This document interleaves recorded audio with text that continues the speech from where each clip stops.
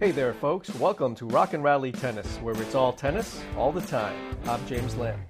Follow us on Twitter at Rock and Rally. That's rock_and_rally.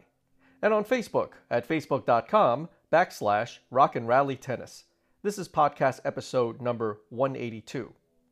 You know, when it comes to the swing, one of the questions I often get asked is whether it is best to swing hard or swing fast. Now, opinions certainly vary. That said, I believe many teaching pros who advocate swinging hard at the ball are actually in the same camp as those who advocate swinging fast at the ball. They're just using different terminology. You know, over the years, I've had plenty of conversations with a lot of tennis instructors from both camps. And what is evident during the course of these conversations is that whether they're telling players to swing hard or swing fast at the ball, the primary objective is the same. And that is to put a solid strike on the ball each and every time. Now, as for me, I'm from the camp that believes you should swing fast whenever possible, as long as the swing can be executed smoothly and without compromising your balance. Now, that said, I want to be clear on this. I can only speak for myself. Swinging fast at the ball is not limited to hitting the ball hard or with good pace. For me, swinging fast at the ball means having the mindset of making an aggressive swing at the ball, a swing with which there is a high degree of purpose. And as I've talked about in previous podcasts, in order to make consistent aggressive strokes on the ball each and every time, you've got to be relaxed and free of tension, or at least as much as possible. Now, I try to be cognizant when I talk to players of not saying swing hard at the ball, because I believe many players, when hearing those words, swing hard, they are prone to clenching the grip a little tighter and tensing up their bodies as they gear up to swing hard at the ball.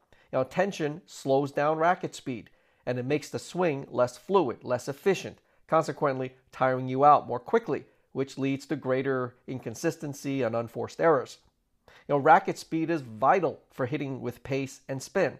And folks, that's not opinion, it's physics. Now, I know all the aspiring engineers out there are familiar with this. Kinetic energy is equal to 1/2 times mass times velocity squared.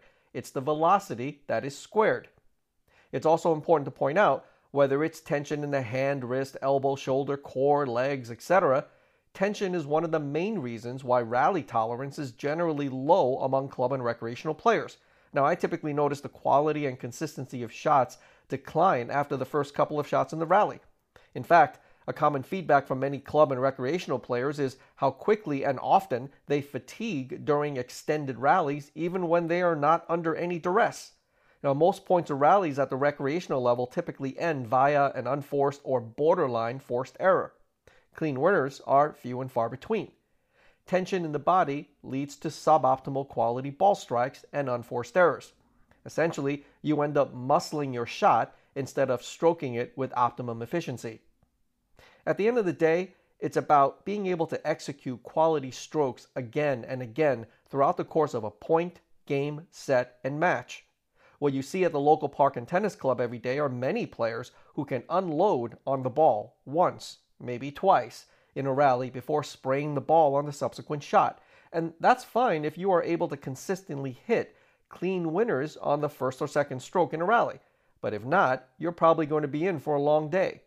So the next time you are back out on the court, think about racket speed and swinging fast versus swinging hard at the ball. It may seem like basic semantics, but you will be pleasantly surprised. In the meantime, continue to stay safe, stay healthy, stay strong. That's all for this episode, folks. Thanks for joining us at Rock and Rally Tennis. Please subscribe to our podcast at rockandrallytennis.com. I'm James Lynn. See you next time.